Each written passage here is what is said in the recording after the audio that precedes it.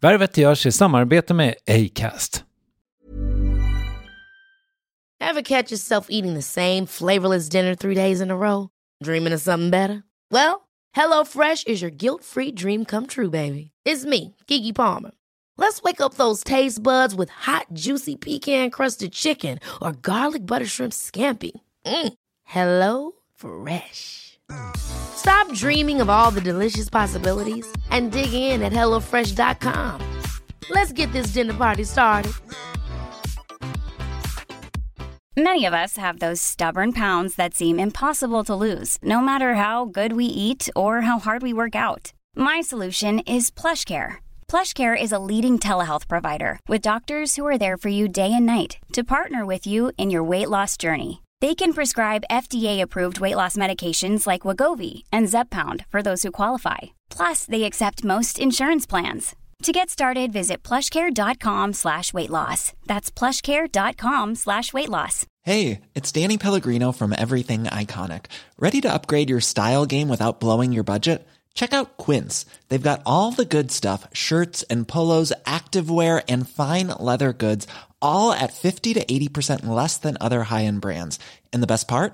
They're all about safe, ethical, and responsible manufacturing. Get that luxury vibe without the luxury price tag. Hit up quince.com/upgrade for free shipping and 365-day returns on your next order. That's quince.com/upgrade. Värvet sponsras av SAS Eurobonus och SAS Eurobonus Mastercard. Och det här är ett budskap som jag tänker kan vara bra för den som antingen gillar guldkant på till exempel tillvaron eller för den som gillar att slå 2 flugor i en smäll. Om jag tittar på vad jag gör av med under en dag så är det typ 85% mat. Kanske tar jag en kaffe ute och relativt ofta unnar jag mig en lunch, men framförallt så handlar jag middagskäk och det blir nästan alltid ungefär 327 kronor. Och jag är förvisso med i alla mataffärers kundklubbar så jag får väl något slags luddig poäng på mina köp, men får jag poäng på allt, överallt? Jag får ju inte det och det är dumt, för visst, Eurobonus kan användas till resor, lounger och uppgraderingar, men otroligt mycket mer, som att bo på något av de 250 000 anslutna hotellen som finns att välja mellan. Perfekt om man vill ha en staycation med sin partner eller så. Få poäng på allt, överallt, och det börjar på SAS-Eurobonus-Mastercard.se. SAS-Eurobonus-Mastercard.se. Tack SAS Eurobonus och SAS Eurobonus Mastercard.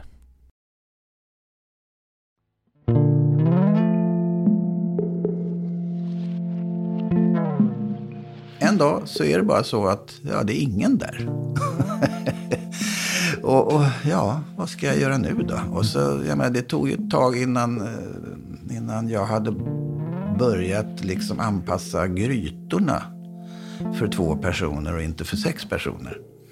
Så ett tag så äter man ju liksom samma mat 3-4 dagar i rad för att det är något som inte i huvudet har hängt med här.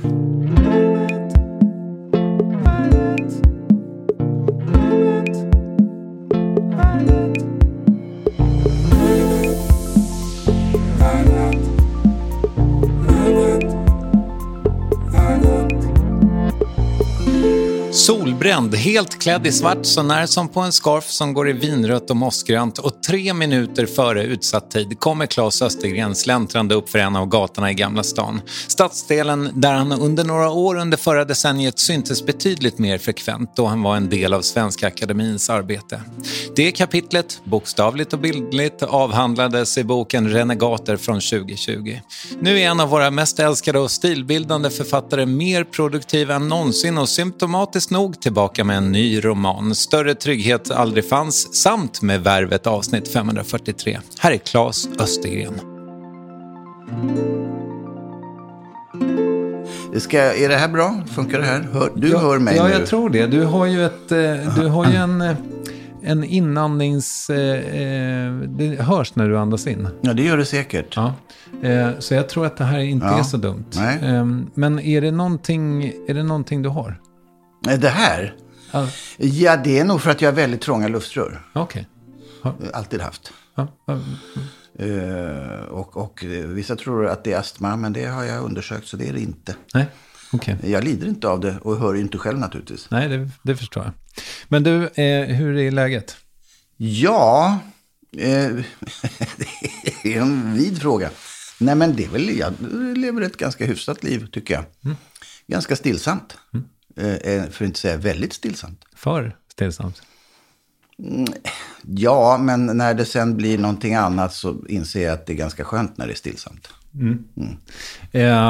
Hur är höstarna för dig? De pågår ju nu mer, sensommaren pågår ganska länge så tillvida att vi har en stor trädgård där hemma.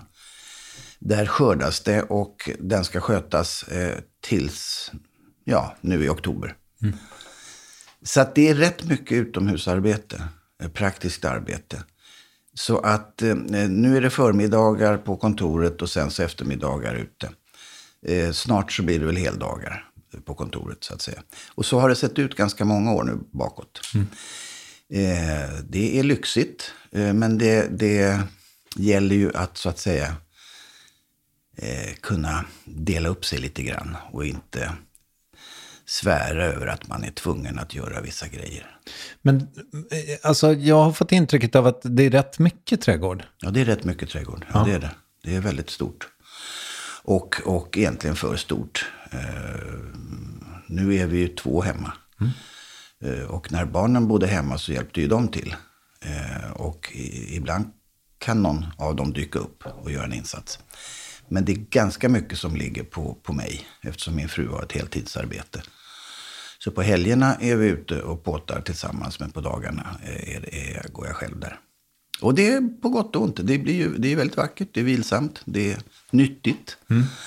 Vi får mycket skörd av grönsaker och sånt. Och blommor. Vad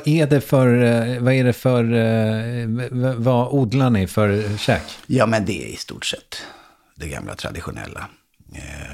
Men även börjat med en del olika kålsorter och en son i huset har hittat ganska udda grejer. Okay. Till exempel svedjerova som jag inte ens visste fanns. Som låter som någonting sånt där som man kanske odlade upp i Finnmarkerna. Det är bara som jag fantiserar. Och som säkert kan växa i en klippskreva. Och som givetvis är proppfull med nyttiga grejer. Okay. När man skördar den. Det är en sak. Sen är det mycket bönor. Kål ska roteras, va? Ja, det ska det mesta faktiskt. Ja. Det är rätt bra att inte köra samma växt på samma plats år ut och år in. Det finns väl några som klarar det, men de flesta mår nog ganska bra och lite omväxling. Är det här ett sätt för dig att hålla dig i trim? Ja, men ibland brukar jag skämtsamt säga att det är som ett grönt gym. Men med tiden har jag nog fattat att om man tränar medvetet med kloka rörelser så gör det nog en viss nytta.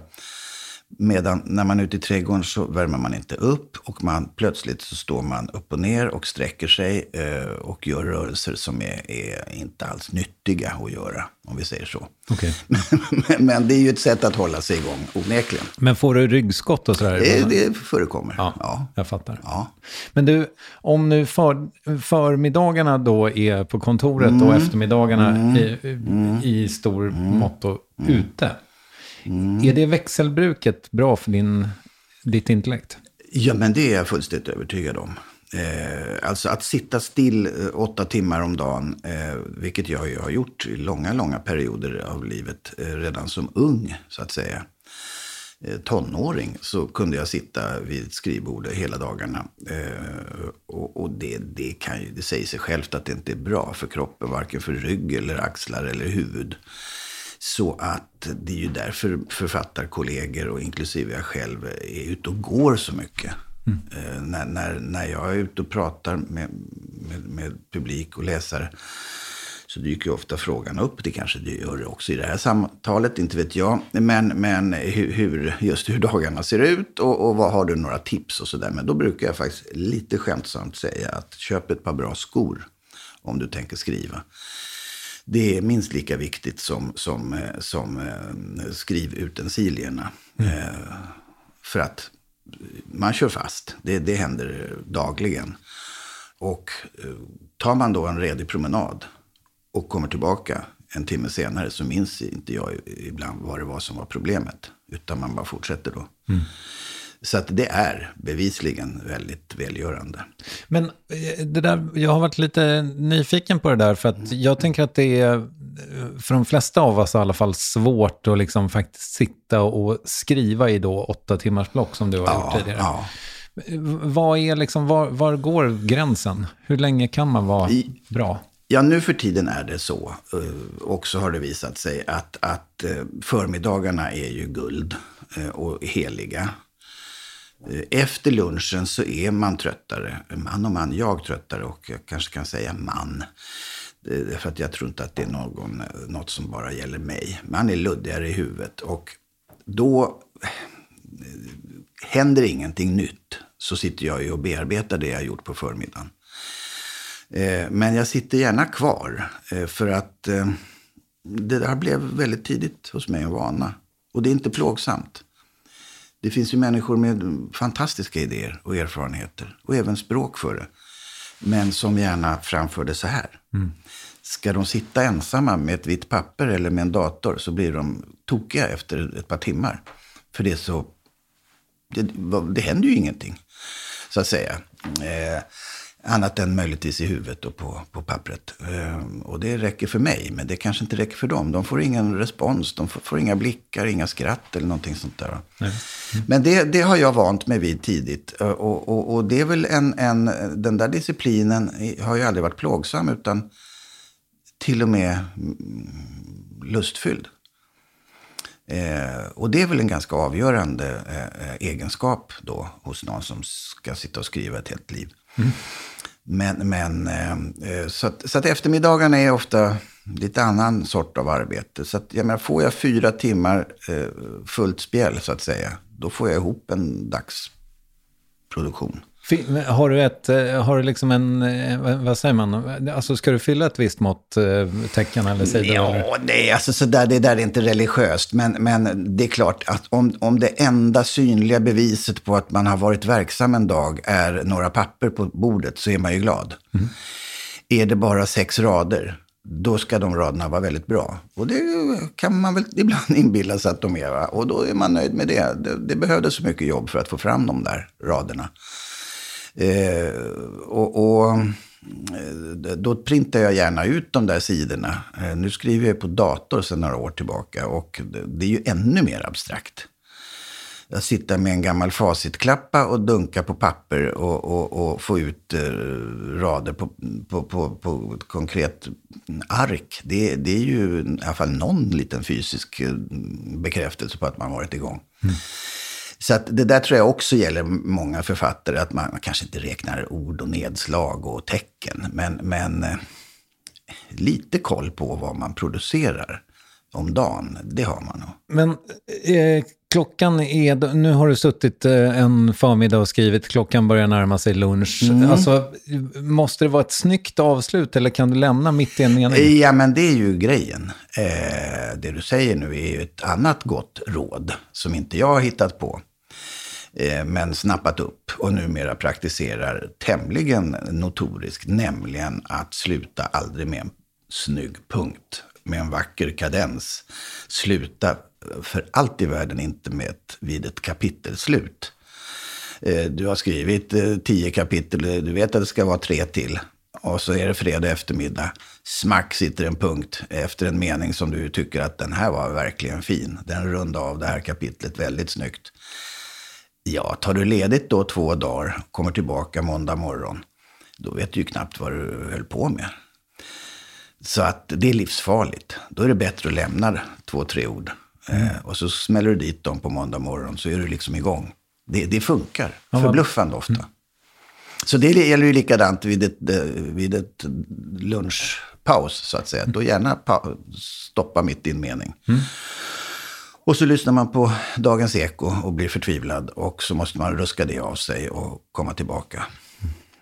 Så mat, promenad och sen in i skrivarlyan? Ja.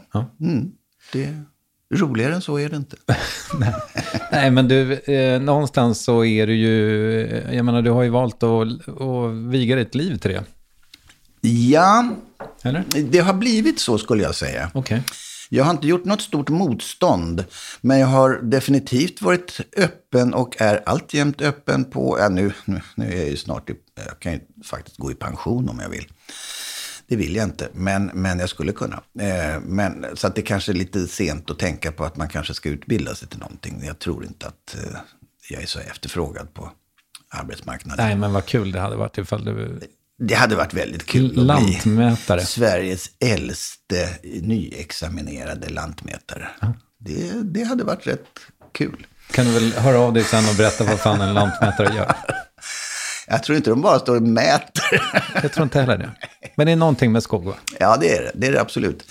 Men hur som helst så jag har alltid varit öppen för att men det här kanske var sista boken jag skriver. Även om jag har haft idéer på något annat som jag skulle kunna göra i framtiden. Så det har inte varit en helig identitet som jag tror en del andra ganska tidigt jag vill bli författare. Och idag är det ju ett av de mest, läste jag i någon tidning, vad vill vi svenskar bli? Om vi inte jättetrivs med det vi gör, det arbete vi har, så står författare väldigt högt upp på önskelistan. Om inte nummer 1 till och med. Jag kan ha missförstått, men det står i alla fall väldigt högt. Vilket ju faktiskt är, tycker jag, anmärkningsvärt. Jag hade aldrig gissat det.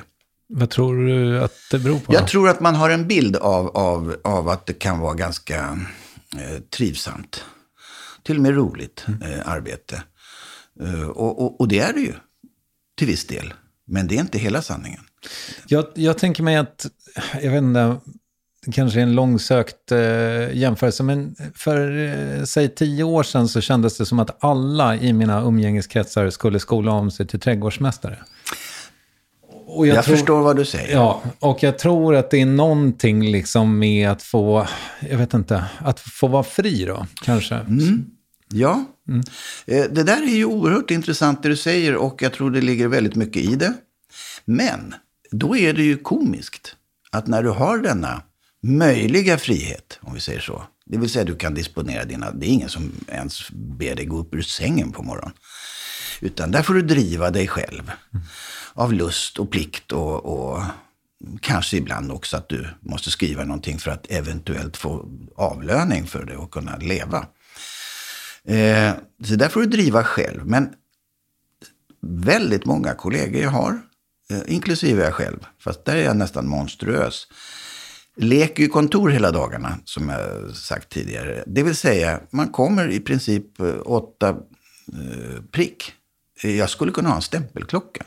Det har jag många gånger skojat med mig själv. Tänk om du hade det, vad bra det vore. Nu behöver inte jag det för att jag har den monterad inne i skallen, så att säga. Så att jag går ju dit självmant.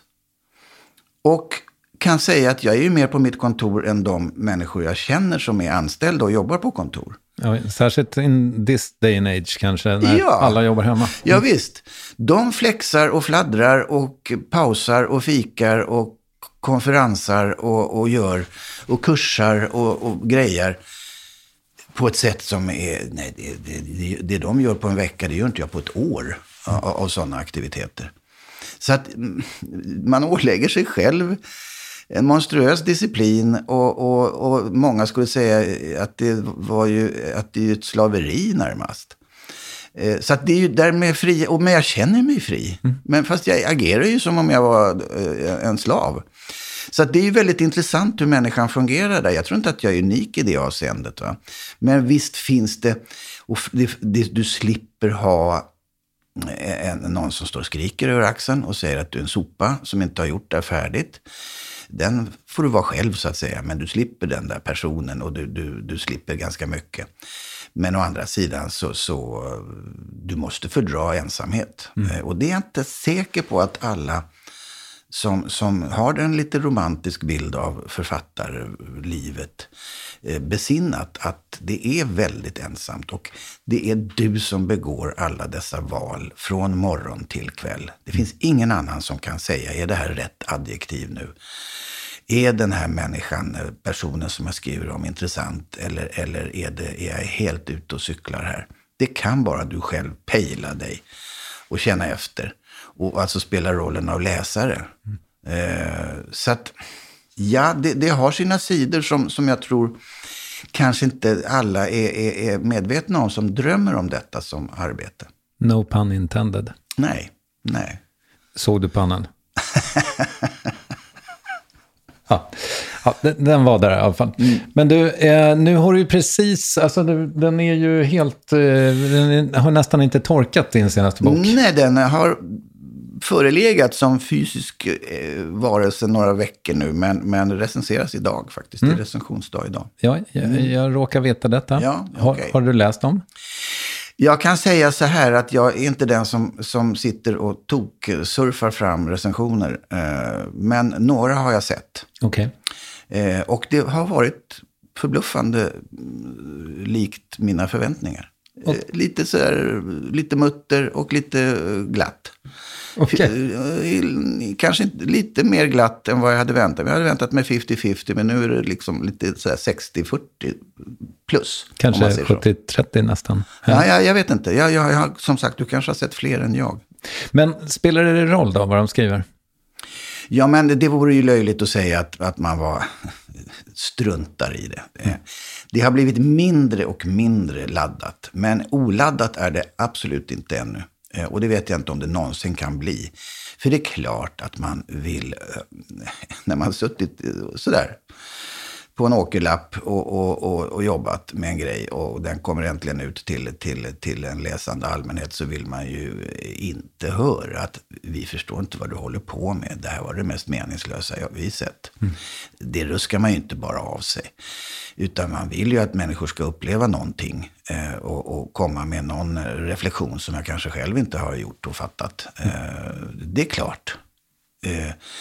Att det skulle vara en levande dialog mellan författare och kritiker, det kanske är att säga för mycket. Men vissa iakttagelser som kritiker gjort genom åren har jag definitivt tagit till mig och besinnat. Hur kan man uppfatta det så? Har jag varit otydlig där?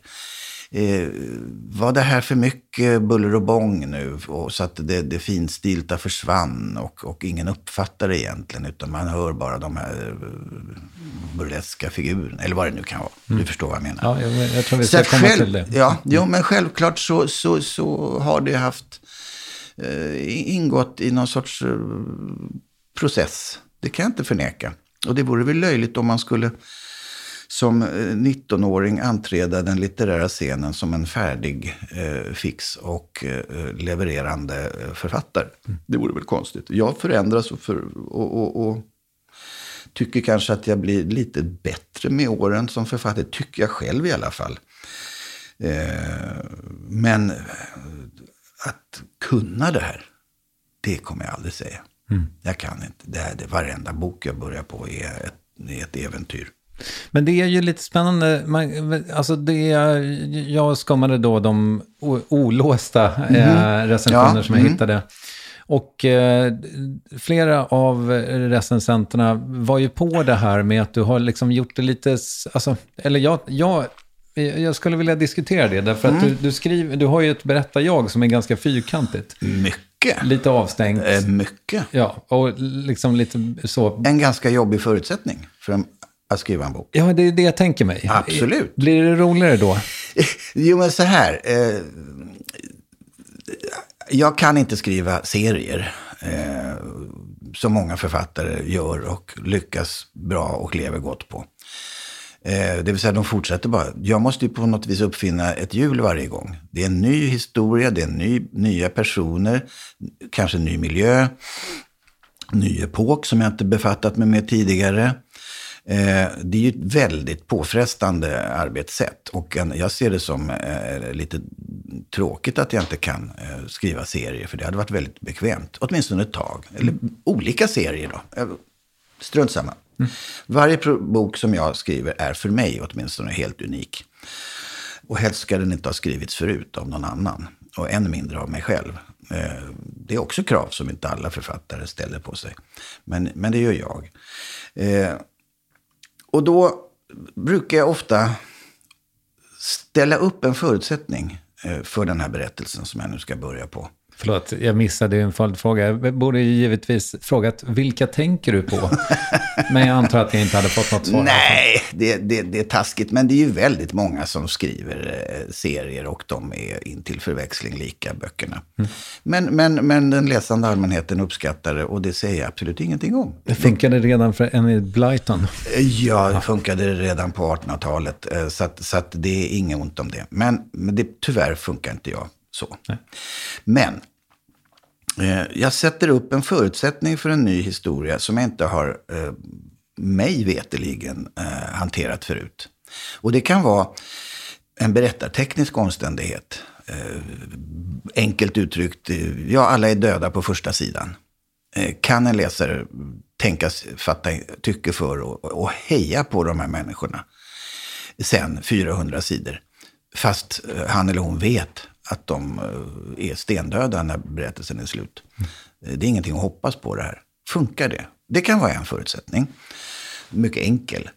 Sen kan det vara en psykologisk läggning hos någon person som förstår jag hur den här personen fungerar, som är så här. Jag hade ju inte gjort så här, men den här människan gör så här. Klarar jag av det och gör det trovärdigt? I den här berättelsen som du nu nämner så var det berättartekniska problemet, det finns flera, men ett huvudsakligt. Om man har en människa som absolut inte ens förstår sig själv, som inte ens tar sig själv på det allvar vi förväntas göra, som har en ganska diffus syn på vem han egentligen är. Om han är någon egentligen. Eller är han bara en person som andra sagt att gör det, så gör han det och så blir de nöjda och så är han nöjd. Och dessutom är han ingen lustigkurre. Han är konsumentrådgivare i den kommun där han har bott. Det är kanske inte ett arbete som med nusvenska skulle kallas sexigt. Det är ett nyttigt och bra arbete. Förvisso, men det kanske inte står högt på den där listan som vi pratade om alldeles nyss på drömjobb. Men han har skött detta mycket noggrant och han är en noggrann och samvetsgrann person. En hygglig människa som inte gör någon skada i tillvaron. Ja, du ser det, du hör det.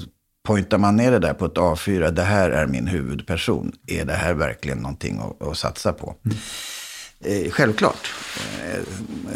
Med glatt dödsförakt kastade jag mig in i detta.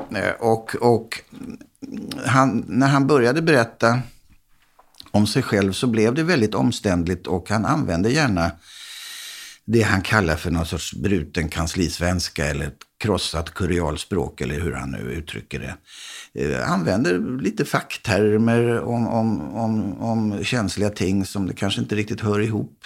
Han är inte van att prata om känslor på det sättet som vi tror att en romanfigur ska göra. Hur fungerar det? Jag tyckte ju själv att det blev ganska komiskt, va? Om man läser det på rätt sätt. Sen kanske någon tycker att det här var oerhört långrandig utläggning om varför han nu sitter där han sitter. Det hade inte man kunnat klara av det på 3 rader utan nu kommer han med någon oerhört lång utläggning om varför han inte hamnar där eller där eller där. Men det är nu sån han är. Han är en ganska grundlig person och det var en del av experimentet. Hur det sen faller ut. Jag tror att det är som vi var inne på. Vissa läsare kanske kommer tycka att nej, men det här var väldigt omständligt. Kom fram till saken, gubbe. Men han är ju livrädd för att komma fram till saken. Han fattar ju att den är jobbig. Så han undviker den ju. Till slut kommer han fram till den. Onäkligen. Jag vet inte om du har läst färdigt, eller? Ja. Ja, då förstår du vad jag menar. Han kommer ju fram till en insikt på slutet som ju inte är speciellt skonsam. Den är ganska fruktansvärd. Men det är ett svar på din fråga, hoppas jag. Det var för mig det som heter utmaning. Det är lite fånigt uttryck, men det var en utmaning att ha den här figuren. Han är dessutom omgiven. Litteraturhistoriskt så är egentligen de här figurerna inte så ovanliga. De finns hos Dickens, de finns hos en mängd klassiska romanförfattare. Det vill säga ett nav i en berättelse som inte är särskilt färgstark. Men omgiven av de mest fantastiska figurer du kan tänka dig. Bara tänk Dickens-galleriet och tänk på Nicholas Nickleby. Han är inte rolig. Han är en väldigt tråkig människa. Men han träffar ju fantastiska människor. Något slags antihjälte. Om ens det. Om de ens kan kallas det. Men den här mannen som jag nu skriver, han är inte ens omgiven av några speciellt roliga människor. Han har ju till exempel en syster som är nästan ännu värre. Nej, det är ju en ganska, vad ska vi säga, grå tillvaro som skildras. Men du, hur kom han till dig då? Alltså...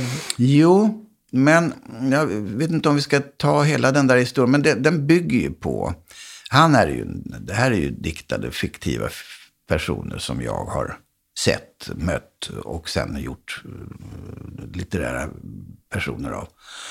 Men incitamentet till att skriva just den här boken är ju egentligen konstnären Björn Lövins verk. Och då kanske jag måste förklara det. Ja, men är det okej? Det vore väl på sin plats. Ja. Jo, men så här var det. För 50 år sedan, eller 49, snart 50 år sedan, hamnade jag och några kompisar på Liljevalchs konsthall i Stockholm. Som man gör som 18-åring. Man lullar omkring och vi hade ingen som helst förväntningar på vad som fanns där inne. Jag hade ju varit där många gånger förut, absolut. Jag var rätt konstintresserad som tonåring och gick runt och såg mycket konst. Men här visste vi inte vad som väntade. Och hamnar ganska snabbt inne på ett kontor i en av salarna där. Väldigt märkligt. Det var ett kontor. Men det var inte vilket kontor som helst, utan det var ett ultramodernt kontor. Hypermodernt. Det här var 1973. Så det var ju ett annat land vi levde i då. Men det här kontoret var helt i vit plast. Stolar, bord, allt var vit plast. Så att det såg ut lite sådär som någon sorts framtidsvision. Och där stod en datamaskin på skrivbordet. Det var ju inte gängse då på den tiden. Och där stod kalkylatorer, kommunikationsskärmar och high-tech. Verkligen top notch på alla de planen. Och på väggarna på det där kontoret så hängde bilder som föreställde uträkningar, grafer med märkliga tecken som var totalt obegripliga. Men någon typ av uträkning hade begåtts där. Det var helt klart. Men fortfarande konst, nej, eller vad är det för något? Ja, så visade det sig att det fanns lite informationslappar där också. Att det här var Dr. John Löwenskiölds kontor som vi befann oss i. Och han var mördad sedan 2 år tillbaka på Bremens flygplats av någon anledning som inte har rätts ut. Den här utställningen, den här paviljongen, det här kontoret var lite till att hedra hans minne. Men framförallt presentera hans företag som hette ILAC, International Life Assurance Company. Han var hyperintelligent och konstruerat ett försäkringssystem som inte bara skyddade egendom och för skador, utan det ingrep helt och hållet i de försäkringstagarnas liv. Från vaggan till graven tillförsäkrades man ett långt, lyckligt liv helt utan tråkigheter. Överraskande händelser. Egentligen ett liv helt utan händelser. Egentligen ett liv som man kan hoppa över. För att det ska inte hända någonting som du inte redan vet. Och för att kunna hålla dessa löften så krävdes ju att försäkringstagarna, familjerna, det kretsar väldigt mycket kring familjen, den borgerliga familjens existens och bevarande. Så krävs ju en minutiös övervakning givetvis, så att de inte hittar på något knasigt och en övervakning som dessutom ska kunna förutsäga vad de vill ha imorgon. Och vad de kanske har för planer för framtiden och sådär, va? Och var det här kul? Nej, det var inte speciellt roligt. Och framförallt är det information för det här företaget. Vad vi inte visste då var att det här hade visats tidigare på annan plats i Sverige. Och där hade de misstagit det hela för att vara information för ett amerikanskt företag. Folk hade blivit störtförbannade för att offentliga museer upplåter sina lokaler för reklam för ett försäkringsbolag. Så realistisk var den här utställningen. Ja, vid den tiden också tänker jag mig att det var ju en politisk alert som var väldigt hög. Den är inte låg idag heller, men den var väldigt hög då. Bakom det där skrivbordet med den där plaststolen och plastmöss så fanns en skärm. Idag skulle vi säga tv-skärm, men det var en stor skärm. Och där visades en film som gick som en loop. Och tittade man på den spikades av en av dina föregångare som heter Olle Björklund, tv-kändis i tvns gryning i det här landet. En av de allra första riktigt stora tv-kändisarna. Han var speakerröst och berättade då om den här Dr. Löwenskiölds fantastiska person och verksamhet och olyckliga död. Fortfarande var det, det här är det information eller vad är det för något? Men så kommer en sekvens där man får se ett exempel på en lycklig familj som lever i Ilaxhägn. Och där identifierade vi då Anita Wall, skådespelerskan. Och då börjar ju poletter ramla ner här och där och man fattar att det här är ju faktiskt fiktion. Dessutom blev de där scenerna, familjescenerna, det är ju familjen bra. Det är så lyckligt så att man fattar att det här är ju ironiskt nu. Och med gulliga blonda barn som studsar upp i en säng där maken kommer med kaffebricka på morgonen och hon sitter i någon babydoll-nattlinde där och ser bara tindrande lycklig ut. Så då blir det plötsligt väldigt skojigt.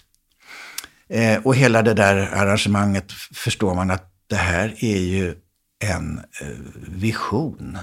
Är det en skräckvision till och med av ett samhälle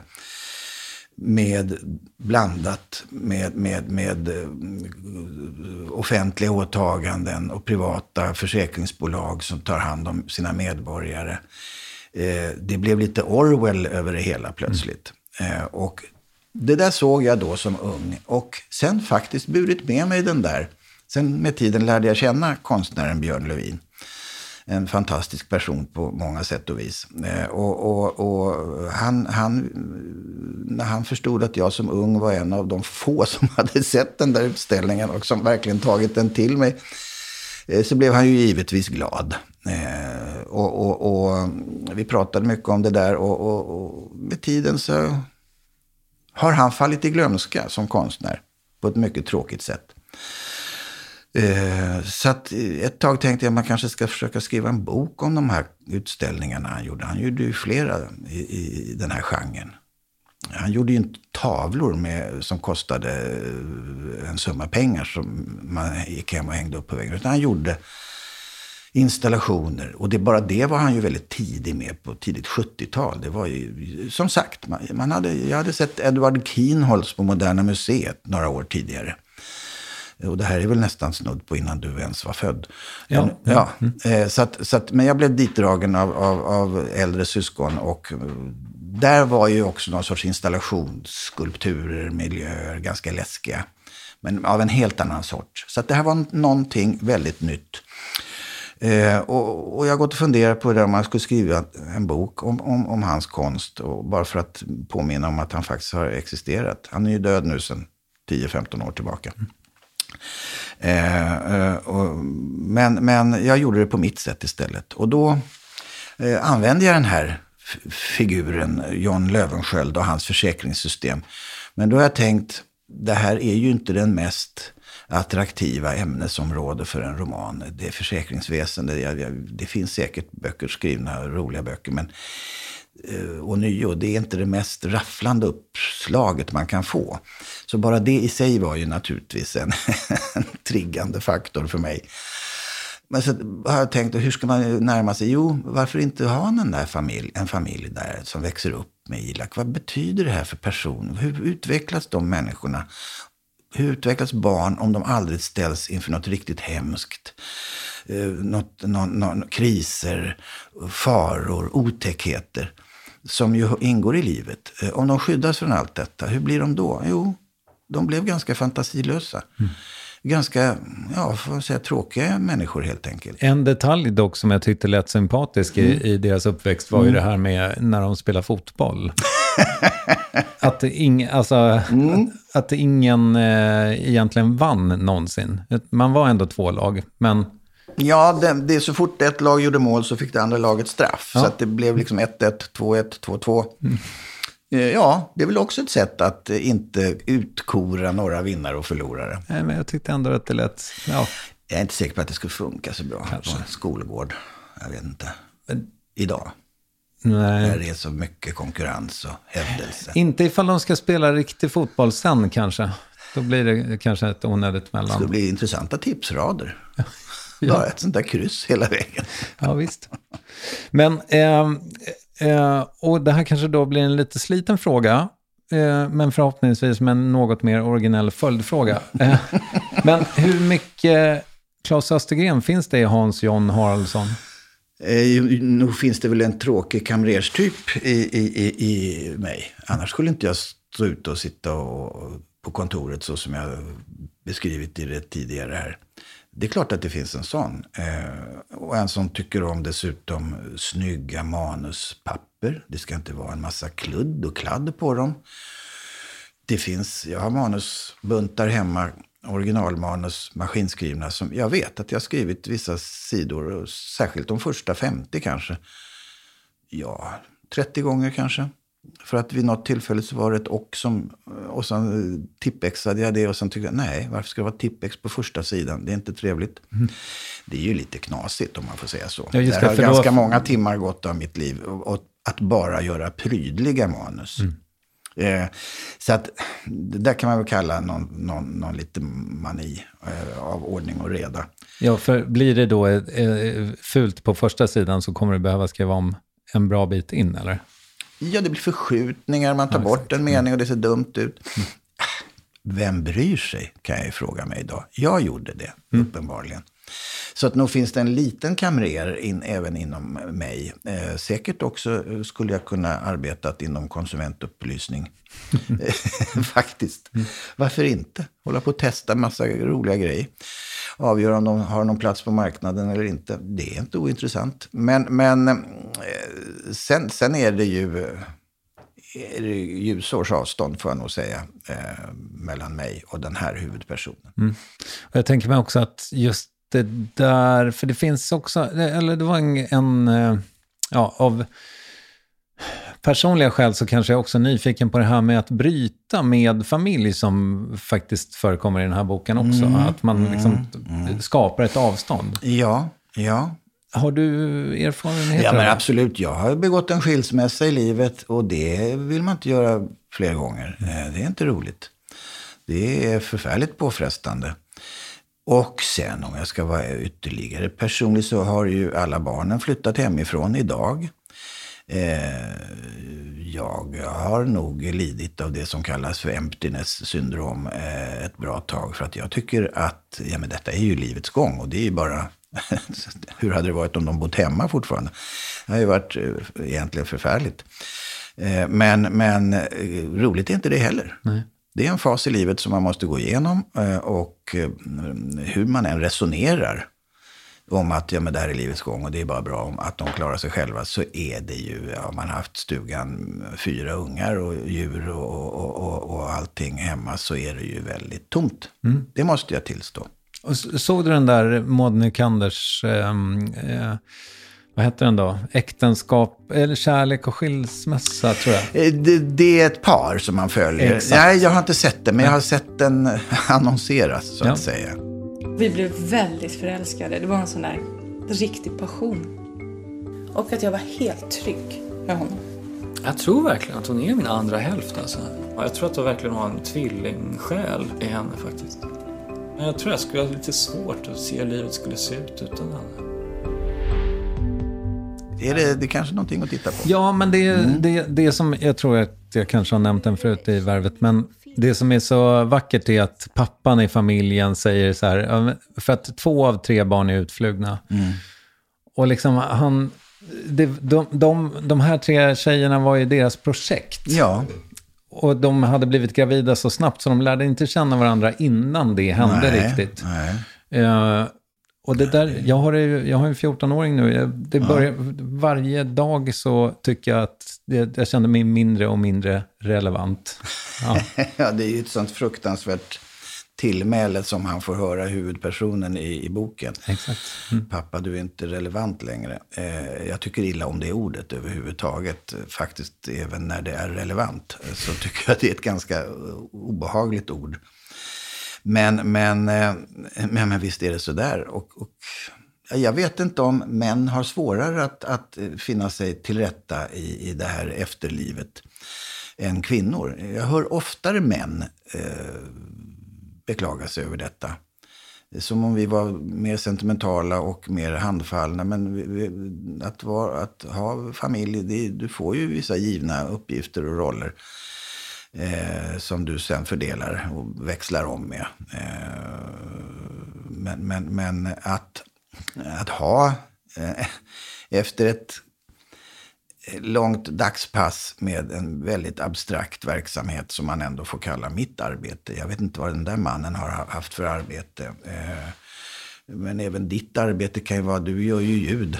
Det är inte så väldigt konkret. Du kanske har mappar där du har alla dina program som du kan titta på som någon sorts bekräftelse på att det finns i alla fall. Gissar hur ofta är det, Claes? Jag tror inte det ofta, va? Nej. Jag har ju mina böcker i en hylla. Hur ofta tror du att jag står och bläddrar i dem? Väldigt sällan. Väldigt sällan, absolut. Dammar du dem ibland? Nej, inte ens det. Men att då komma in som jag har väl precis ett alfabet 27 steg att gå till bostaden. Och när den var full med folk som var hungriga och ville ha hjälp med det ena och det andra, ja, då hinner du ju inte tänka så mycket och beklaga dig över någon smärta eller något problem eller någonting sånt, utan då är det bara att köra på. En dag så är det bara så att det är ingen där. och ja, vad ska jag göra nu då? Och så, jag menar, det tog ju ett tag innan jag hade börjat liksom anpassa grytorna för 2 personer och inte för 6 personer. Så ett tag så äter man ju liksom samma mat 3-4 dagar i rad för att det är något som inte i huvudet har hängt med här. Och det tror jag faktiskt många har gjort, den erfarenheten. Men tror du inte att du då, för att jag menar, alltså barn ger ju en ett syfte. Ja, absolut. Och om de drar därifrån, ja då är just det, då har man inte det syftet längre. Det syftet har du inte längre. Du får hitta ett annat. Det är väl klart att man krisar ihop då lite, eller? Ja, det är väl inte, jag är inte förvånad över detta. Det är inte så. Men jag var inte förberedd på att det skulle kännas så kraftfullt. Sorgset. Att hela tillvaron är fullständigt meningslös. Så långt vill jag kanske inte gå.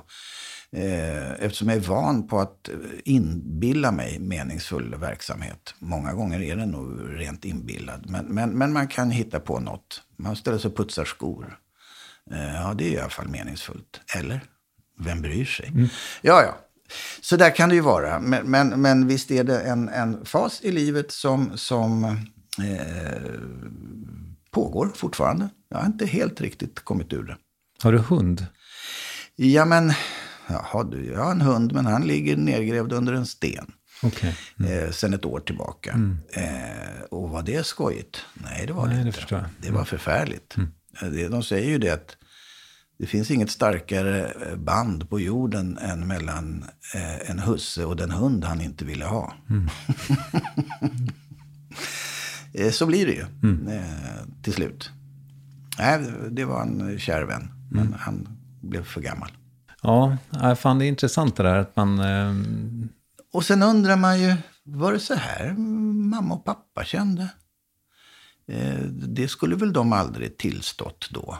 Det var ju inte så att pappa skulle sitta och beklaga sig över att ungarna hade flyttat hemifrån. Jag vet inte om det här är någonting i vår tid. Eller om föräldrar tidigare känt precis likadant. Nej, men det där är intressant. Fan, är du på det i din bok? Eller hann jag få något annat intryck nu? För jag läste om det här helt nyligen.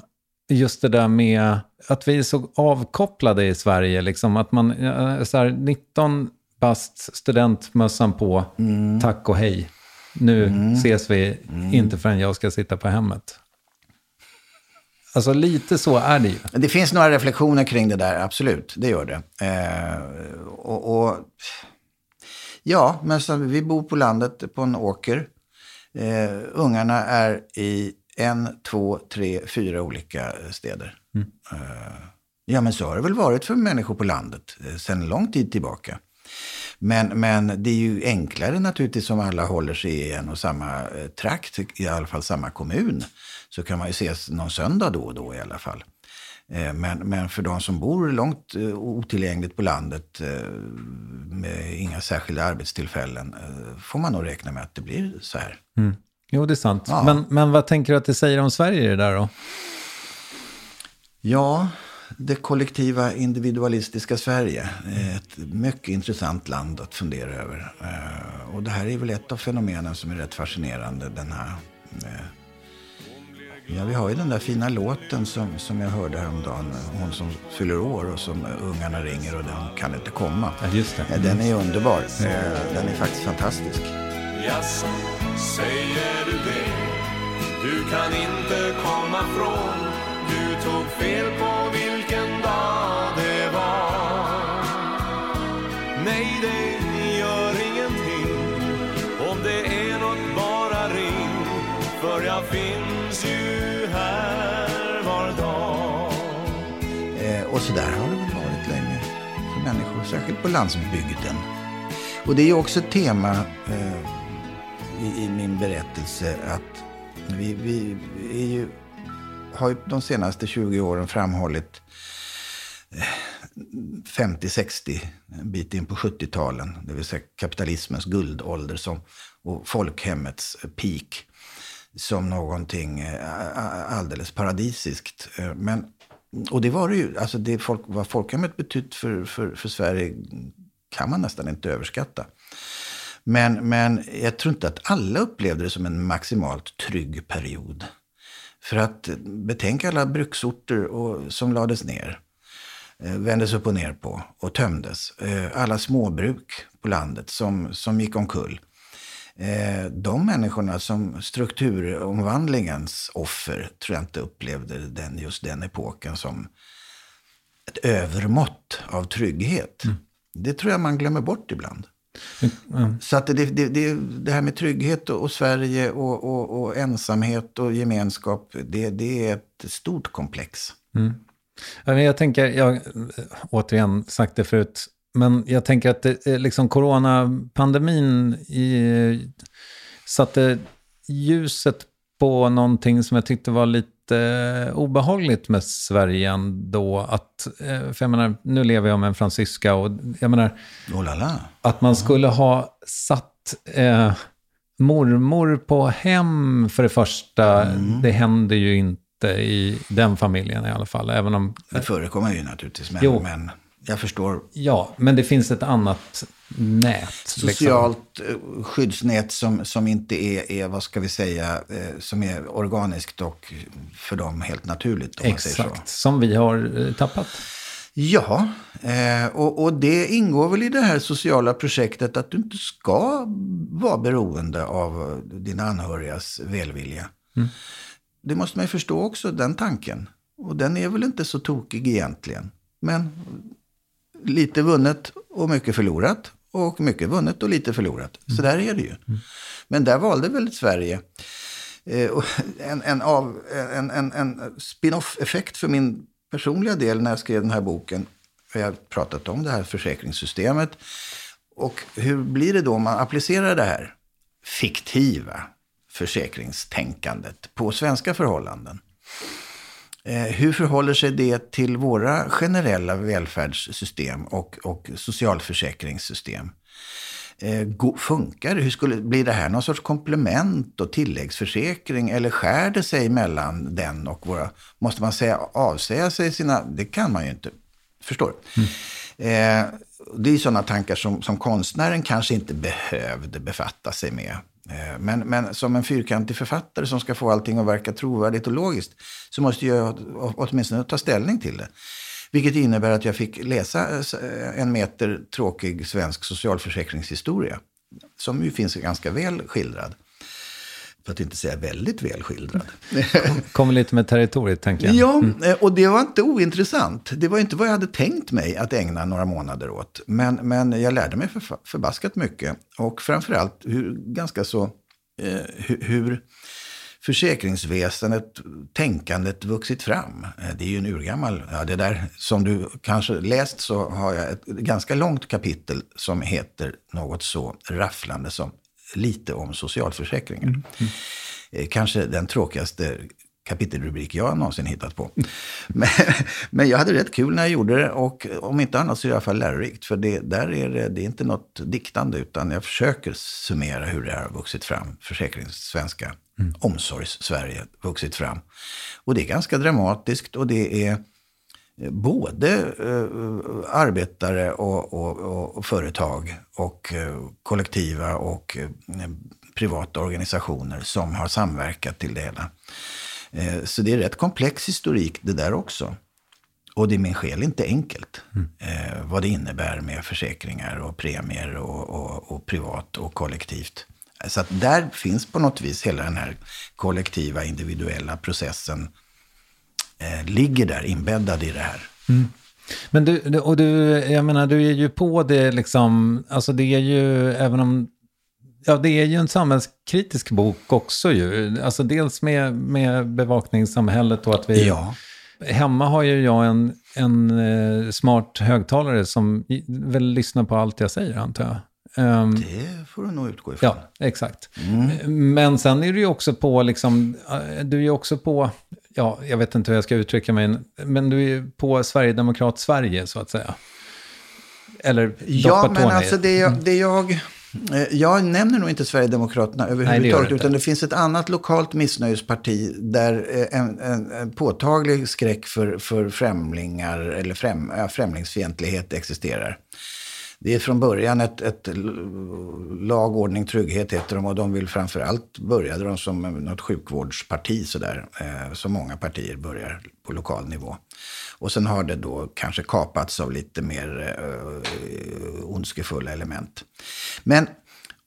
Och det kommer alltså spela, vi ska inte avslöja allting, men det kommer spela en viss roll, ingen huvudroll. Men de här två syskonen som vi pratat om tidigare, Hans John och Anna-Lena, som vuxit upp i det här konfliktfria, trygga ombonade samhället. De är ju lite handfallna inför verkligheten. Det kan man ju avslöja nu, att det blir inte ett helt konfliktfritt liv för dem.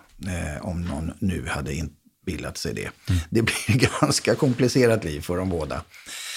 Och så att när föräldrarna sedermera dör och de ska stå på egna ben, så står de lite vacklande, får man väl ändå säga. Och när de prövas i svåra motgångar så reagerar de lite olika. Han har inte tillräckligt mycket aggressioner i kroppen för att rikta någon vrede åt något håll annat än möjligtvis mot Gud och mot honom själv.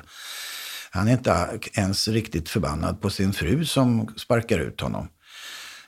Ännu mindre på hennes nya kille. Nej, han är aggressionshämmad fullständigt. Systern däremot röner en del tråkiga erfarenheter och går en helt annan väg. Hon kanaliserar sitt missnöje in i ett sånt här parti. Och med det vill jag säga att de är ju egentligen ganska ömkliga och älskansvärda, de här två personerna. Man vill ju egentligen ruska om dem och säga börja lev. Känn lite glädje i tillvaron, att du finns till, för snart så finns du inte längre. Tänker jag i alla fall. Men det visar två vägar och hur nära de ligger varandra. För att hon är ju inte någon egentligen entydigt ond människa. Men hon drar fel slutsatser av sina tråkiga erfarenheter.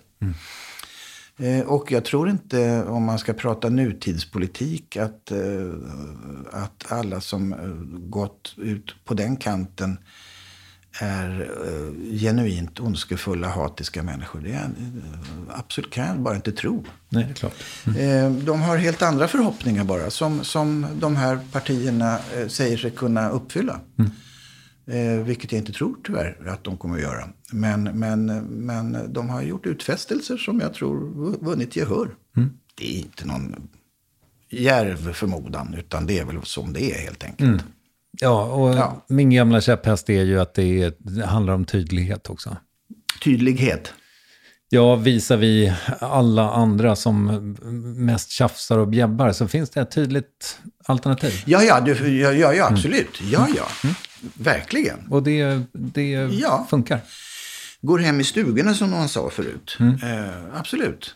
Men hur tänker du, om vi säger då att din bok är i viss mån ändå samhällskritisk, eller vad man ska säga. Ja. Hur skulle du säga att samhället mår 2022? Ja, men nu åter tillbaka till ens roll. Har man 4 barn så är det ju svårt att odla förtvivlan högt och ljudligt. Man vill ju att de ska leva schyssta liv. Men sitter du och tittar och lyssnar på radio på dagen, tittar på någon nyhetssändning på tv, så måste jag ju säga att det är väldigt svårt att se tendenser nationellt och internationellt som pekar entydigt åt rätt håll, om vi säger så. Det är väl ett understatement nästan. Men att vi i det här landet är så otroligt okritiska mot allt nytt som kommer. Och då tänker jag lite på sociala medier och sånt som inte jag faktiskt kan. Ägnar mig inte åt. Jag är inte intresserad direkt, men de har ju uppenbarligen en kolossal effekt även på folkhälsan, om man ska låta riktigt tråkig. De får en effekt som vi kanske inte ens riktigt har besinnat och förstår ännu. Som är ganska sorglig. Jag tycker det är väldigt sorgligt när man nu börjar vänja sig vid att se liksom pannan på människor, för att de flesta sitter böjda över sina mobiler i offentliga rum och även hemma hos varandra. Jag tycker jag har inte vant mig, kommer aldrig vänja mig. Att bli arg känner inte mycket till längre. Men nej, jag kommer aldrig vänja mig. Jag kommer aldrig se det som, vad kul, har du fått en ny app som är jättespännande? Nej, dit kommer jag nog aldrig tyvärr. Och det är ju en tendens. Sen finns det många andra tendenser i vårt land som är frukten av gamla beslut. Och när vi nu står inför den här omställningen om vi ska så att säga hitta nya sätt att sköta vår energiförsörjning och konsumtionsmönster och allting kanske måste ändras. Det skulle man kunna säga, det kommer inte ske utan blod, svett och tårar. Det här kommer bli riktigt besvärliga år. Och det finns ju ingen politiker i världen som vågar erkänna och till och med omfamna. Men ur det kan någonting gott komma. Det tror jag faktiskt. Jag tycker att jag är så pass gammal så att jag minns väldigt väl kärnkraftsomröstningen 80. Då var jag engagerad på nej-sidan. För att jag var skeptisk till kärnkraften, och det är jag fortfarande. Men det är ingenting som håller mig sömnlös, om vi säger så. Där hade Sverige, och det här kommer folk kanske få krupp av att höra, för det är för romantiskt, men låt vara då att det är romantiskt. Men där hade ju Sverige faktiskt en chans. För att det var ju en ganska stor majoritet för nej tills Socialdemokraterna lanserade sin mellanlinje där. Som var en 25-årig parentes. Sen skulle vi avskaffa kärnkraften och börja satsa på vind och sol och allt möjligt och vatten.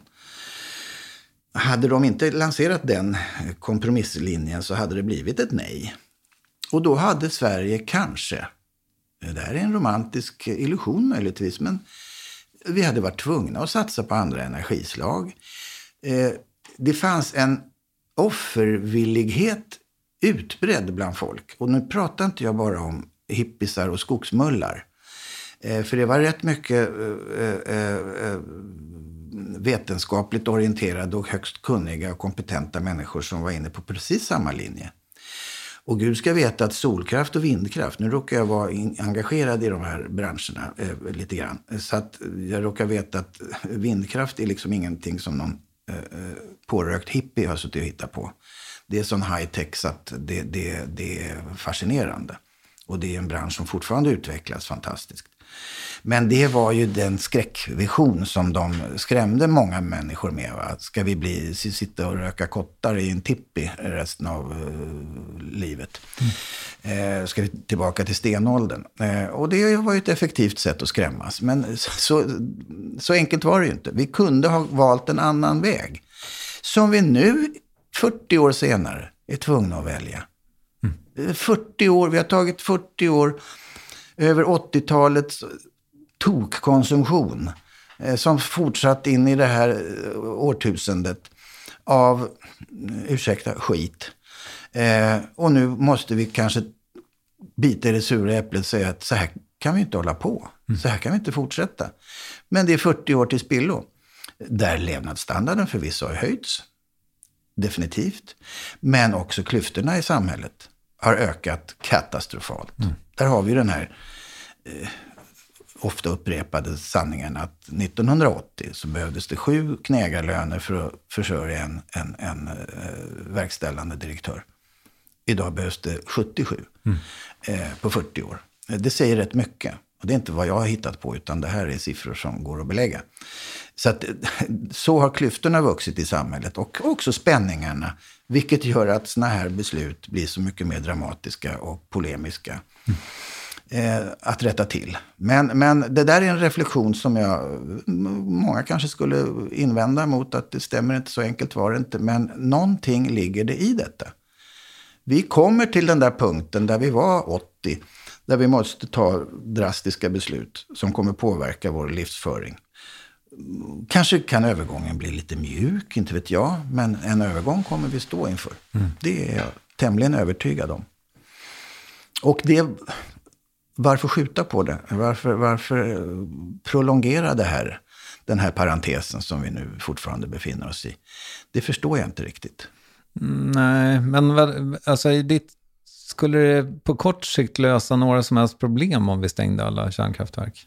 Nej, men jag menar inte att jag ser inte dem som det stora problemet. Jag ser en överkonsumtion av allting som ett problem. Och jag menar, om vi har en affärsgata med 10 butiker där man köper nytt. Och hälften av dem blir verkstäder istället. Det vill säga man lagar det man köpte i den där butiken. För att de här skorna är utslitna, men de går ju att laga. Hela den tänkandet och kulturen har ju delvis försvunnit i vårt land. Och det tycker jag är ganska idiotiskt, för dels är kunnande arbetstillfällen. Det är en massa hantverk som kan återuppstå. Varför skulle de inte kunna göra det? Det är fantastiska arbeten som kan få en renässans. Det är också intressant, tycker jag, att Apple varje år släpper en telefon som ser exakt likadan ut som den förra. Ja, och så har den en ny sladd. Och så måste alla ändå ha den. Det är ju fascinerande. Och det där har vi ganska okritiskt anammat. Liksom någonting som det bara är att acceptera, för annars kan du inte leva och verka i samhället. Men utan bank-ID så fungerar du inte riktigt som en fullvärdig medborgare. Och vad kom det där ifrån plötsligt? Det var bara ett faktum plötsligt. Det var ingen diskussion om... Tidigare har det varit så att du har ett personnummer och vissa ID-papper sådär, va? Men de är ju totalt meningslösa. Nu är det att banken ska godkänna dig som en potentiellt meningsfull kund. Annars fungerar du inte. Så att vår primära relation är med en bank. Du byter mindre gärna bank än du byter partner snart. Ja, jag har gjort båda.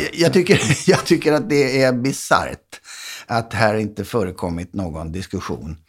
Och det är likadant med genom digitaliseringen av samhället. Det här är väl inget att sitta och tjata om egentligen. Men den har gått fort och den innebär en massa avigsidor som man kanske inte har besinnat nog. Men du var ju på klassklyftorna. Har du någon Österlen-lösning på hur vi minskar dem? Nej, tyvärr. Men ska ta till det här debattknepet. Det finns en amerikansk undersökning. Det är ett klassiker. Men faktiskt, var 10:e år tycker jag mig se att det kommer en sån här amerikansk stor undersökning. Där man till och med i ganska konservativa amerikanska samhällen är överens om att ju mindre klyftorna är i ett samhälle, desto bättre mår även de rika. Och jag tror faktiskt att det är så. Att en jämlik samhälle, det är ju en utopi. Men du förstår vad jag menar. Ju mer man försöker anstränga sig för att upphäva skillnaderna, desto mindre slitningar och prövningar och problem har samhället. Det är min absoluta övertygelse. Och den är jag inte ensam om. Så att eftersträvansvärt är det.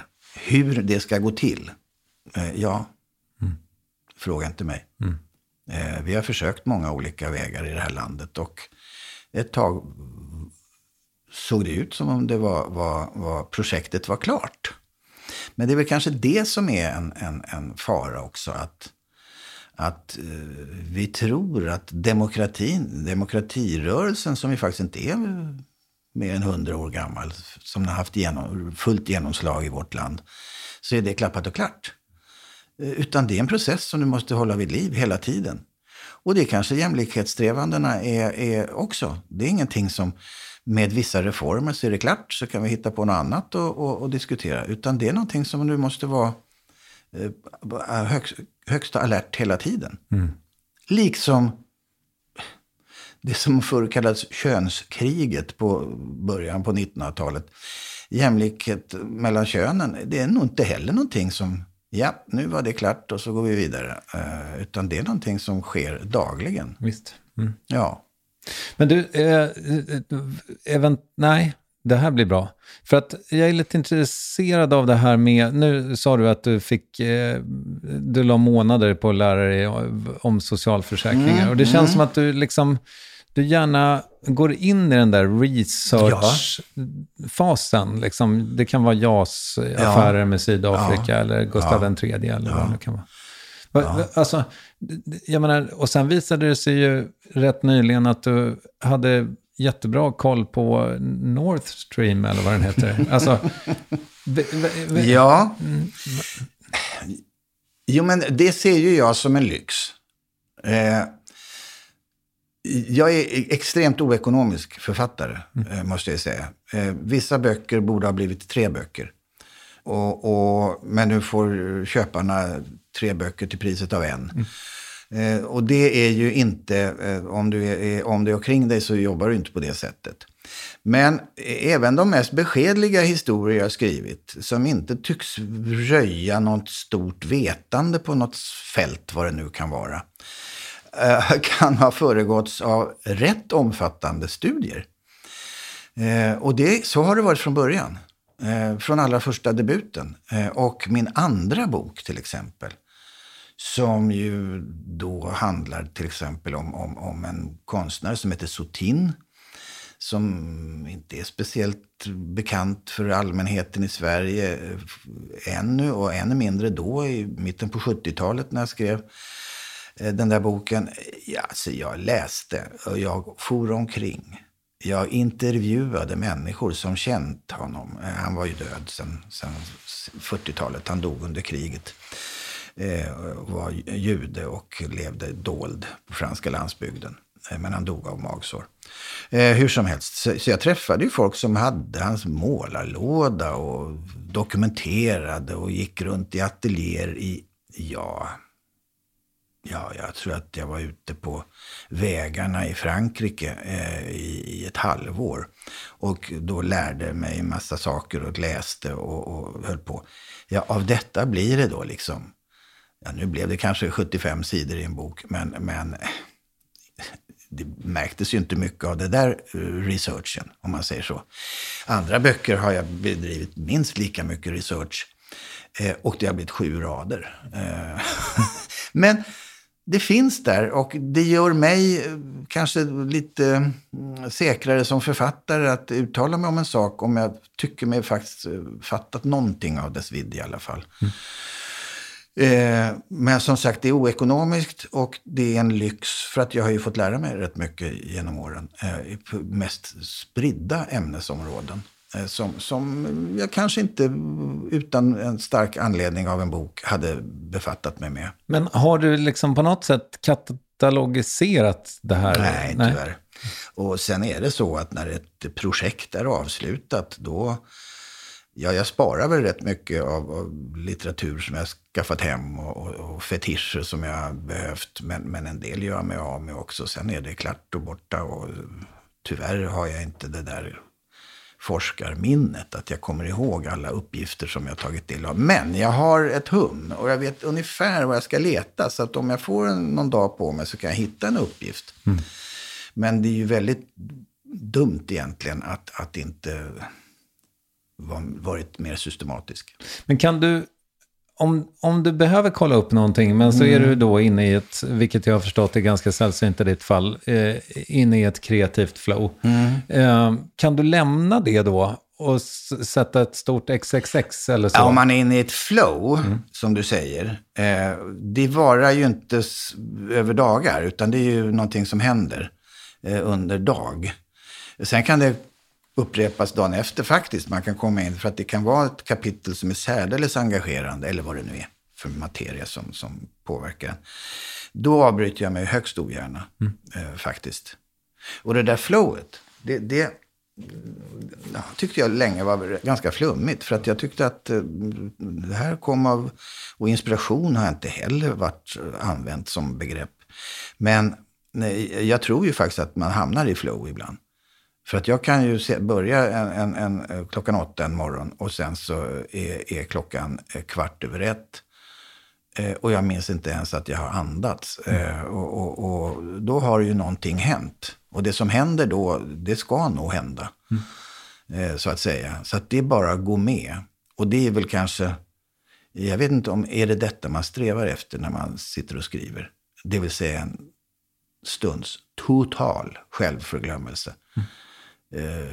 När man kommer ur det där och vaknar upp ur det där, eller hur man nu ska förklara det, så kan man, fan, sitter jag på min toffla egentligen? Det är ju jätteont. Ja, faktiskt. Du har inte, någonting har ju hänt. Och det är ju rätt så märkvärdigt att få uppleva ibland. Det är inte varje dag. Men när du tittar tillbaka på de här flow-kapitlen då, eller styckena, ser du på dem att är de bättre? Ja, om de innehåller någonting som jag tycker är lite pinsamt, som jag inte alls hade tänkt bekänna eller komma in på eller vidröra, då tror jag att det är bra. För att då har det där ogarderade flowet lockat fram någonting som jag tycker är jobbigt. Och då finns det nog någonting där. Just det. Det ska göra lite ont. Lite pinsamt kanske det ska kännas. Någonting som blottar sig för den som läser det på rätt sätt. Så ja.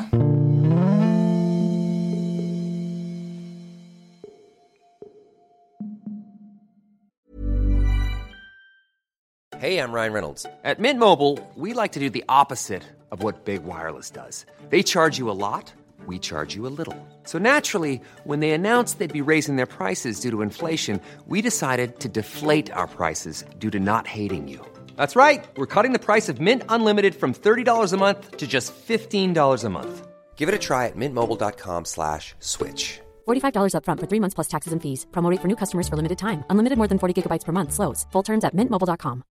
Hi, I'm Daniel, founder of Pretty Litter. Cats and cat owners deserve better than any old-fashioned litter. That's why I teamed up with scientists and veterinarians to create Pretty Litter. Its innovative crystal formula has superior odor control and weighs up to 80% less than clay litter. Pretty Litter even monitors health by changing colors to help detect early signs of potential illness. It's the world's smartest kitty litter. Go to prettylitter.com and use code ACAST for 20% off your first order and a free cat toy. Terms and conditions apply. See site for details. Many of us have those stubborn pounds that seem impossible to lose, no matter how good we eat or how hard we work out. My solution is PlushCare. PlushCare is a leading telehealth provider with doctors who are there for you day and night to partner with you in your weight loss journey. They can prescribe FDA-approved weight loss medications like Wegovy and Zepbound for those who qualify. Plus, they accept most insurance plans. To get started, visit plushcare.com/weightloss. That's plushcare.com/weightloss. Yes, ny sponsor. Värvet presenteras i samarbete med Svea Bank. Och jag menar inte att ta ner stämningen, men dessvärre är ju lågkonjunkturen här, vilket innebär att de flesta branscher har det tufft och också väldigt många privatpersoner. Jag vet själv vad det är att ha en trasslig privatekonomi. Det var struligt i många år för mig och låg ofta post i hallen med trista logotyper i ena hörnet. Och jag hade också i flera års tid ett helt gäng betalningsanmärkningar. Och tyvärr är det nog många som har det svårt att få ihop till räkningarna just nu, som har hamnat i ekonomiskt trubbel. Och det här Svea Bank kan kliva in med något som kallas skuldfinansiering.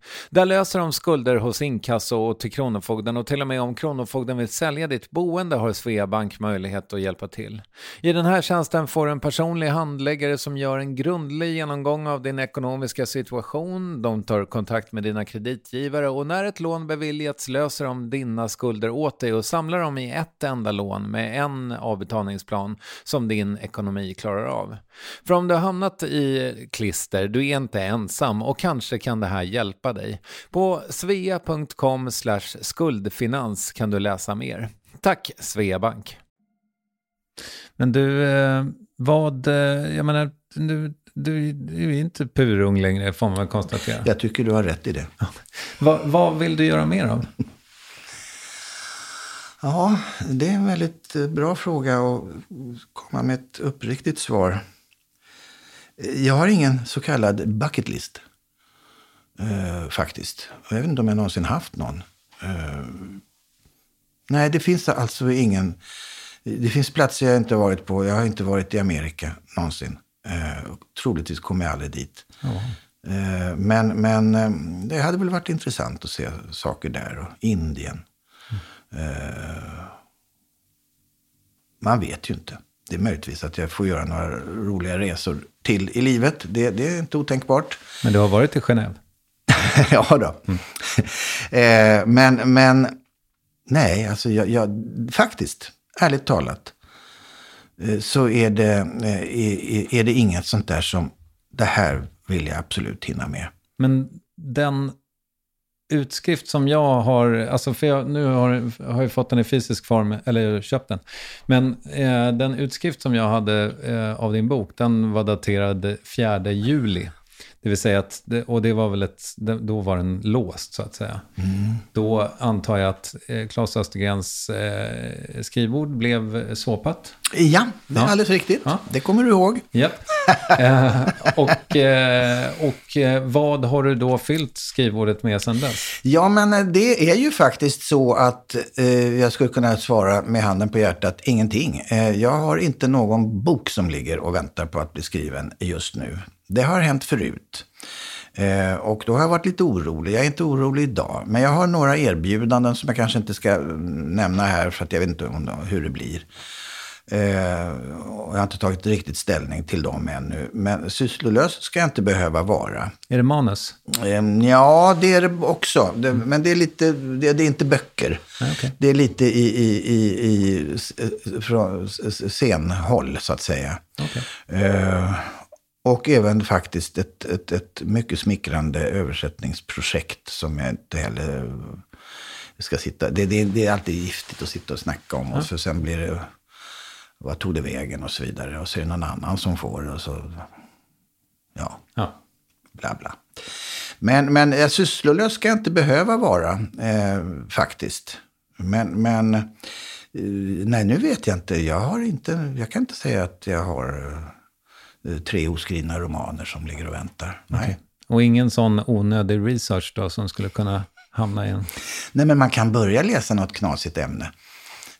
Nu läste jag faktiskt, nu måste jag börja plugga lite om myror. För att jag läste att det gick 2,5 miljoner myror per människa på jorden. Aha. Det är rätt många du. Ja, det får man säga. Det är rätt mycket myror. Vilka överlevare.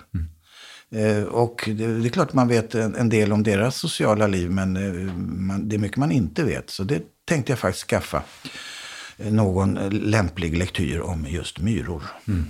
Spännande. Ja, rätt konstigt, men intressant. Du, då ska vi se ifall det är någonting jag har glömt här. Jo, lite på hantverket bara. För jag menar, en grej som jag tycker att du är otrolig på, det är liksom stämning. Och jag tycker, kanske dammig referens, men jag har för mig att när jag läste Paul Auster slaviskt så tyckte jag att han också var väldigt duktig på stämning. Han är bra på stämning, det håller jag med dig om. Och att det ligger liksom, det är någon oro i texten som som jag griper tag i en helt enkelt. Och det blir svårt att lägga ifrån sig boken. Hur gör man det? Jag förstår och är glad att du uppskattar det. Och jag tror att jag har inget bra svar på detta, som du märker. För det hade du redan fått. Men ibland tror jag att den där, vad ska vi säga, om vi kallar det för en egenskap eller kvaliteten i det skrivna, uppstår av sig själv. Utan några medvetna tricks. Men annars tror jag faktiskt att det handlar om att kanske inte så mycket adjektiv och känsloskildring som att applicera konkreta saker på rätt ställe. Där de kanske inte ska vara. Vad gör den grejen där? Det var ju konstigt. Förstår du vad jag menar? För att då säger jag inte till dig att nu ska du bli lite fundersam här och lite oroad och lite, kanske till och med lite läskigt ska det bli. Då ropar man ju bu. Och det är inte alltid det funkar. Men däremot om en dörr står på glänt som du vet att du stängde när du gick hemifrån, det är väldigt konkret. Just det. Här är någonting på gång. Eller så inte alls. Så du bara tror att du stängde dörren. Sådana saker tror jag att det gäller att ha ögonen öppna för när du berättar. För det är så oändligt mycket mer verksamt än att säga åt en läsare, nu ska du känna misstänksamhet här. Ja, det är väl ett provisoriskt svar som får gälla till nästa träff. Härligt, ser fram emot den. Men sen vi såg sist så har ju ett otroligt moment tillkommit, nämligen frågor du garanterat inte fått förut. Okej. Är du beredd? Hur har du stavat te genom åren?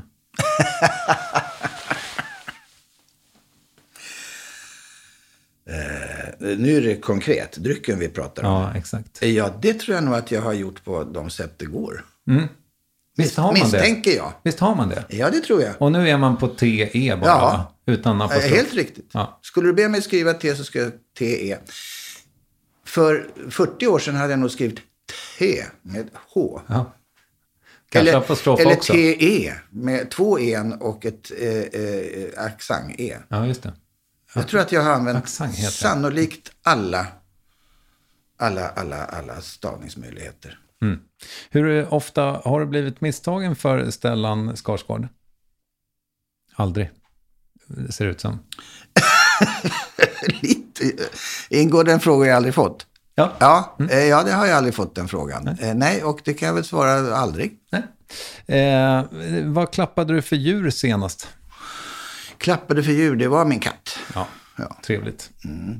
Från och med nu heter en maträtt Claes Östergren istället för det den alltid har hetat. Vad blir det för mat?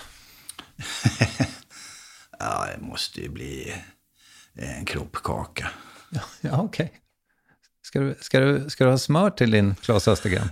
Ja, det vill jag ha, och lingonsylt. Ja. Härligt. Ja. Du, slutligen då, säg att du hade en podcast till exempel och gärna ville påminna dess lyssnare om Esbjörn Svenssons storhet. Hur skulle du då gå tillväga? Då skulle jag alltså lira någon låt. Det är ju en självklara valet. Vilken hade du valt? Ja, det kan jag inte välja. Nej. Jag är dålig på hans titlar. Jag är väldigt svag för The Second Page. Ja, det har jag säkert koll på vad det är. Men jag är dålig på titlar. Det är såna där skivor som man ju hör från spår. Man hör dem liksom. Och sen kollar man inte upp vad varje enskild låt heter. Han var otrolig. Ja, en bra artist. Ja. Mycket. Ska vi ta 14 sekunder den The låten. Second Page innan vi lägger på? Det tycker jag. Tack för att du kom. Jag tackar för att jag fick komma. Det är för jävla bra. Alltså, vilket anslag han har. Alltså, det är så soft. Alltså det är så fascinerande tycker jag att han kan bända toner på ett piano. Ja.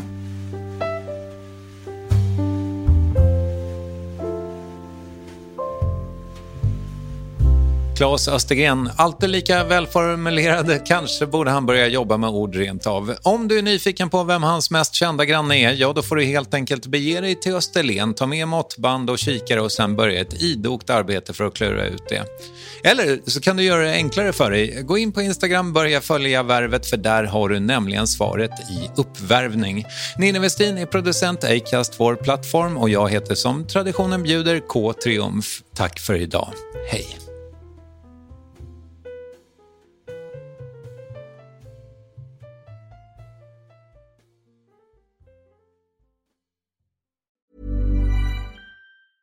Hey, it's Danny Pellegrino from Everything Iconic. Ready to upgrade your style game without blowing your budget? Check out Quince. They've got all the good stuff, shirts and polos, activewear and fine leather goods, all at 50 to 80% less than other high-end brands. And the best part? They're all about safe, ethical, and responsible manufacturing.